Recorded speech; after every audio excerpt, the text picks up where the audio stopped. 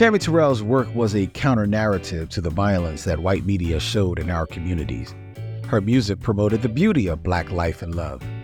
But how could she do this without selling her soul like so many before her? She decided to take a break, but was unaware of the silent threat that was stalking her. This is 2 Minute Black History. What you didn't learn in school.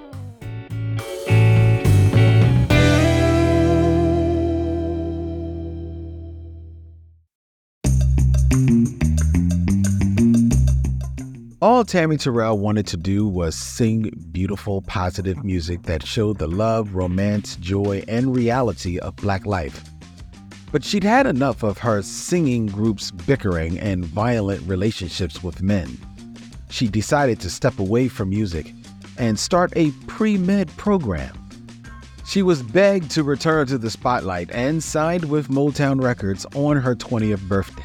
As she continued her popular duets with Marvin Gaye, Tammy Terrell's star continued to rise. But then tragedy struck.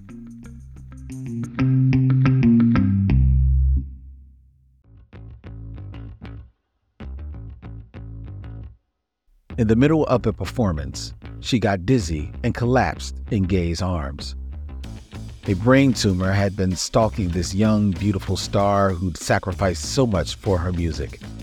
After 8 unsuccessful surgeries, she died at 24 years old. But her music lives on in us. We all have something to contribute to the enrichment of our community.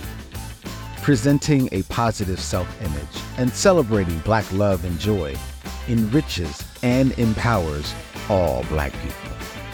In order to move towards the future, you've got to look to the past. This has been 2 Minute Black History, a podcast by Push Black. If you enjoyed this episode and want to show your support, please rate and subscribe to our podcast. Together, let's celebrate and honor the legacy of Black history.